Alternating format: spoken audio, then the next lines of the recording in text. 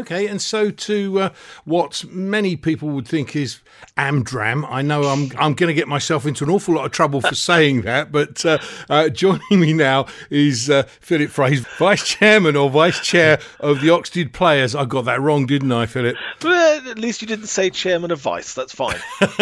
No, I was talking about the Amdram bit. Oh, the Amdram, definitely. No, that's definitely a slander nowadays. What is the problem with that one? I mean, most of us know that. I mean, just explain it to us very quickly. What's the problem with it? I suppose when you say the word amateur, people associate that with being low quality. And the world today is very, very different. There are obviously people that have been professionals that have retired or things, so they get involved in it. So I think the words amateur is it's there because people aren't paid, but I think there are different connotations to it. So I think that's where people can take offence. Okay. Well, let's go back to the days when it was known as Amdram and the original the origins of the Oxted Players. Yep. So, I mean, the Oxted Players was actually formed back in 1946, sort of under the name of the Student Players, and then became the Oxted Players in around 2000. So, we've been around a lot of years now, and obviously right associated right in the middle of Oxted. Pretty much most of the shows pre-pandemic we did at the Barn Theatre, and still do. We run a couple of shows every year, plus obviously the highly popular pantomime that we do there as well. Yeah, I'm guessing this was all to do with sort of local people who are interested in theatre, interested in doing a bit of acting, but never quite made the pro stage, deciding to do some stuff locally. And I mean, it's a story that crosses the whole of the country, isn't it, really, with these sorts of theatrical groups? Oh, it is, and I don't think it's just about the acting as well. And I'm very careful of saying that because there's lots of opportunities. People who are very good with the hands, the set builders, the people who do the costumes and makeup. It depends on volunteers to get involved in all that sort of area. Yes, the actors obviously are the people at the front, but it is a huge task with a lot of people involved, and it's all volunteers.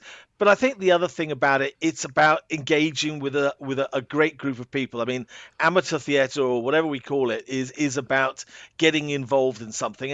And I think nowadays it's also important because it's about, communication. And I think, as we've seen with the pandemic, it's trying to get with people, talking to people, being around people. And amateur theatre is a great way of doing that. Yeah, I would imagine the camaraderie in there is pretty good as well.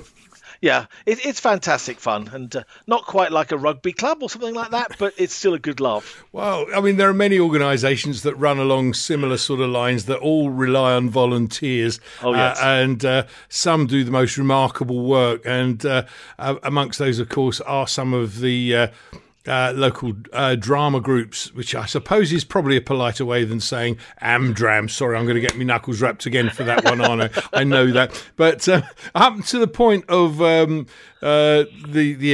pandemic, I'm presuming you put on a couple of shows a year. Yeah, we've always done 2 shows a year, one in May, one in October. And as I said, then we do our pantomime normally in January. I'm so pleased to hear you do pantomime. I love it. Oh, absolutely. And it's really, in a way, it's been the cornerstone of what we've done. And it's I'm delighted to say it's a huge success and always tends to sell out every year in Oxted. Yeah, great fun. I'm just trying to imagine you as a pantomime dame. That's the only problem. Well, no, I haven't done that, but I will say that a couple of years ago I did appear as the parrot. Ah. I'm saying no more on that. I wouldn't. No. So up to the pandemic, I mean, how is an organisation such as yours funded? Because, I mean, it's not a cheap thing to put on these sorts of productions. That is the real challenge, Tony. You're right. We're an amateur group. We depend on people coming to see the shows, really. That's how it's funded. So, pandemic obviously caused a lot of problems because it's not just you can say, right, the pandemic shut everything down, we don't have any costs. You do. You have to have, you have some costumes in store or props in store. So So there are ongoing running costs, and of course we are not the barn theatre. So when we do shows, we have to hire out the theatre. You have all the electricity costs. So Yeah. it is amateur, but it is still expensive. So it is very much around, people coming to see the shows and paying the tickets. And we're also conscious, though, of course, with the modern times of trying to keep prices as low as possible, because it's, we're all struggling with all the new increases and the challenges. So it's about also making it fun and making it cost effective for people still to come to live theatre. Again, it's one of those things that is a very common problem to nearly all voluntary groups or voluntary organisations doing one thing or another, with more and more things becoming voluntary. Strangely enough, all chasing similar pounds. I suppose it's a bit like the charity sector, where you're all chasing the same pound, but you've also all got to seriously watch your costs. How do you do that with something like a production where it's not a case of we can do without that? You really do need like your set design and those sorts of bits and pieces. You can't do without them. How do you make cuts? Well, you don't. You're right. I mean, you have to. Well, you have to cut your cloth to what you've got. So, depending on the production, it's you might do things that depend on less scenery. But obviously, pantomime has to be the big one. So, pantomime is obviously hugely colourful, lots of sets, lots of costumes, and everything else. But I think, certainly we've seen in the last couple of years of the pandemic, a few sort of amateur societies, unfortunately, have gone by the rails. And it is a real challenge in the modern world. And of course, the world has changed, and the young kids and whatever, it's all the new, it's TV and film, and it's your phones and everything else. And how do you, get people back into live theatre? And live theatre is such a wonderful thing, and it is such a shame that the insular nature of phones, in a way, is taking that away. And so I think theatre has to change, and I think that's really important as well. I think it's the way, again, with many things. We are seeing all sorts of change, and certainly with the onset of the pandemic, things had to change as a matter of course. The only problem for groups such as yours is that, of course, public performance was really pretty much outlawed for a while, and not just the voluntary sector of the industry, but the paid professionals also had the same problem. Professional theatre had exactly the same problems. So, I mean, did you effectively just shut down for COVID, or did you do something else? No, weirdly, it gave us the opportunity to do something that we've been talking about for ages, and we created what we call the Tops Fringe. And it's something that we've been very keen to do because, as I said, we're really concerned that people associate theatre with just, you go to the theatre, you go and see a show, la la la. But it isn't about that. The world's changed. So we created the Fringe, and obviously when we were allowed to, we went and performed in pub gardens. Mm-hmm. And because of that, we started that a couple of years ago. To 20, 30 people, wherever we could, obviously all socially distanced. And that's kept on from them. And I'm delighted to say that the Fringe has now become a thing of its own. And as well as being a chairman of Vice, I'm also responsible for trying to drive the Fringe. And it's really good, because the other thing about the Fringe, people sometimes are very scared to go on and, if they've never really been part of the theatre, to go and get involved and do a part in, when you've got all the stage and lights.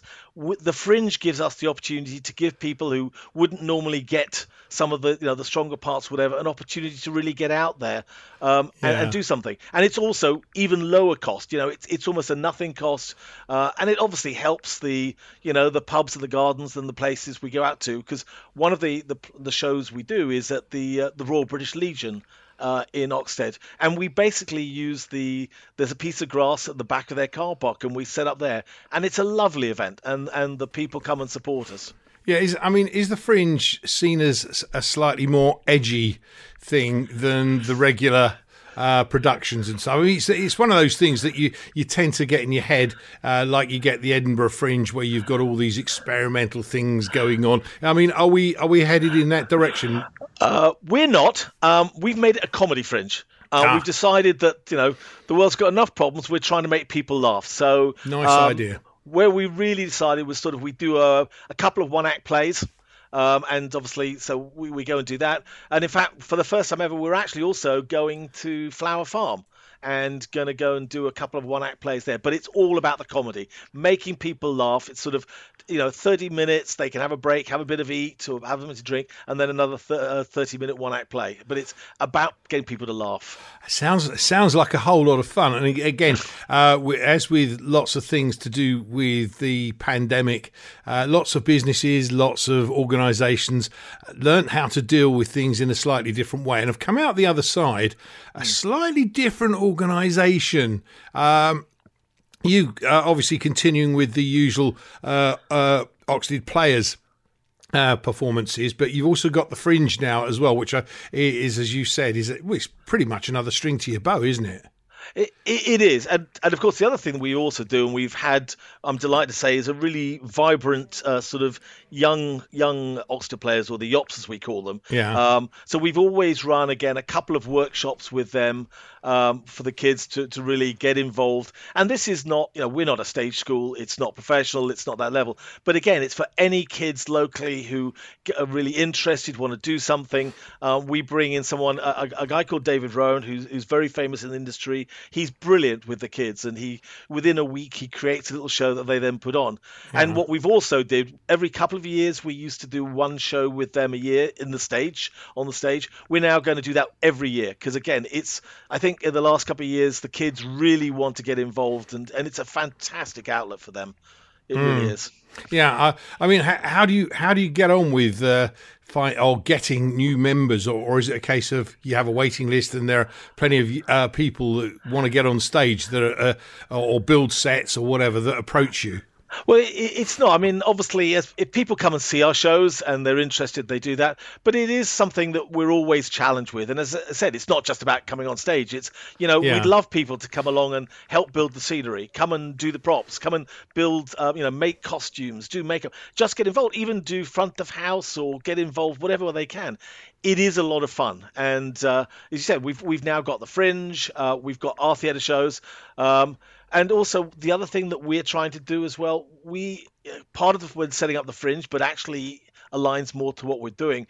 We always want this to be a community theatre.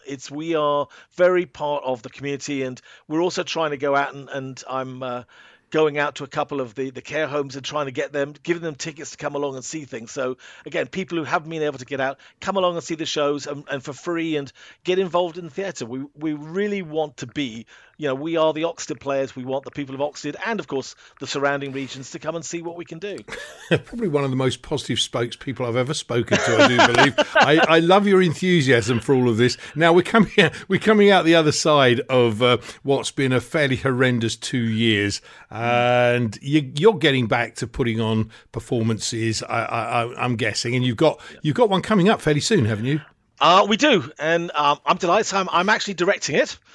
It's called The 39 Steps. So people may have heard of The 39 Steps, and they'll think of the Was that Robert Powell? Yeah, the Hitchcock film. Yeah. This is not that, Tony. This is actually a comedy adaptation that was done many years ago. It was actually a huge West End hit. It was basically based on the 39 Steps. You've still got the same, center hero who is almost like a hero, a reluctant hero, and he gets involved. But you've got trains, you've got planes, you've got automobiles. It's a sort of a combination between Alfred Hitchcock and Monty Python. It is just a wonderful riot. Yeah, it's a wonderful riot of a show. It's the birds meet the lumberjack, isn't it? It is indeed. So yeah, we're doing that in the Barn Theatre in the sort of 17th to 21st of May, and it's just one of the funniest things I've ever seen, and it's been so much fun to be involved with. And the other fun part of it is, although there's this whole scene and lots of things, we've only got 4 actors, and 2 of them actually play about 30 parts each. Wow. As well. So it's just a rip-roaring so fast that you can't blink or you'll miss something. That sounds incredible. This is at the Barn Theatre in Oxted, isn't it? It absolutely is, Tony. So barntheatreoxted.co.uk. Anybody wanting to come along and see this, is it sold out yet? No, it isn't. Please come along. As I said, I think theatre is struggling a bit, and obviously where we're going. So there are tickets available. We'd love you to come along and see it and see how much fun theatre can be. Yeah. How long does it take you to put together these productions? Because, I mean, you said this one is basically for 4 performers, but some of them have got 30 different parts. I mean, that sort of just blew my mind before I even start. But, I mean, how long does it take you to put this thing together? And who's brave enough to take on 30 parts in one evening?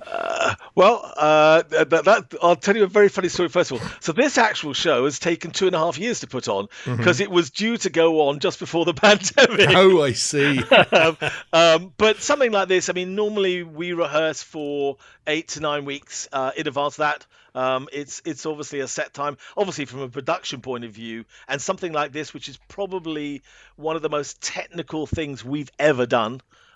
Takes a lot of work before that, but yeah, rehearsals are normally 8 weeks beforehand. And I mean, the guys who are doing the clowns, I won't mention their names not to embarrass them, but they've done an incredible job because every single part has to have a different accent, a different caricature, and it's literally they run off stage, put on a new coat, new hat, and have to come out as a new person. See, this is not any old theatre company, is it? This is the Oxted Players Theatre Company. Absolutely. Yeah, you see, I actually love that. It's great. Forget Royal Shakespeare. Nah, they put nothing on us. Okay, so anybody wanting to come see that can contact the Barn Theatre Oxted to get their tickets. Is that right? Yeah, or direct to the Oxted Players as well. So all right, our website. We'll give out that one in a second.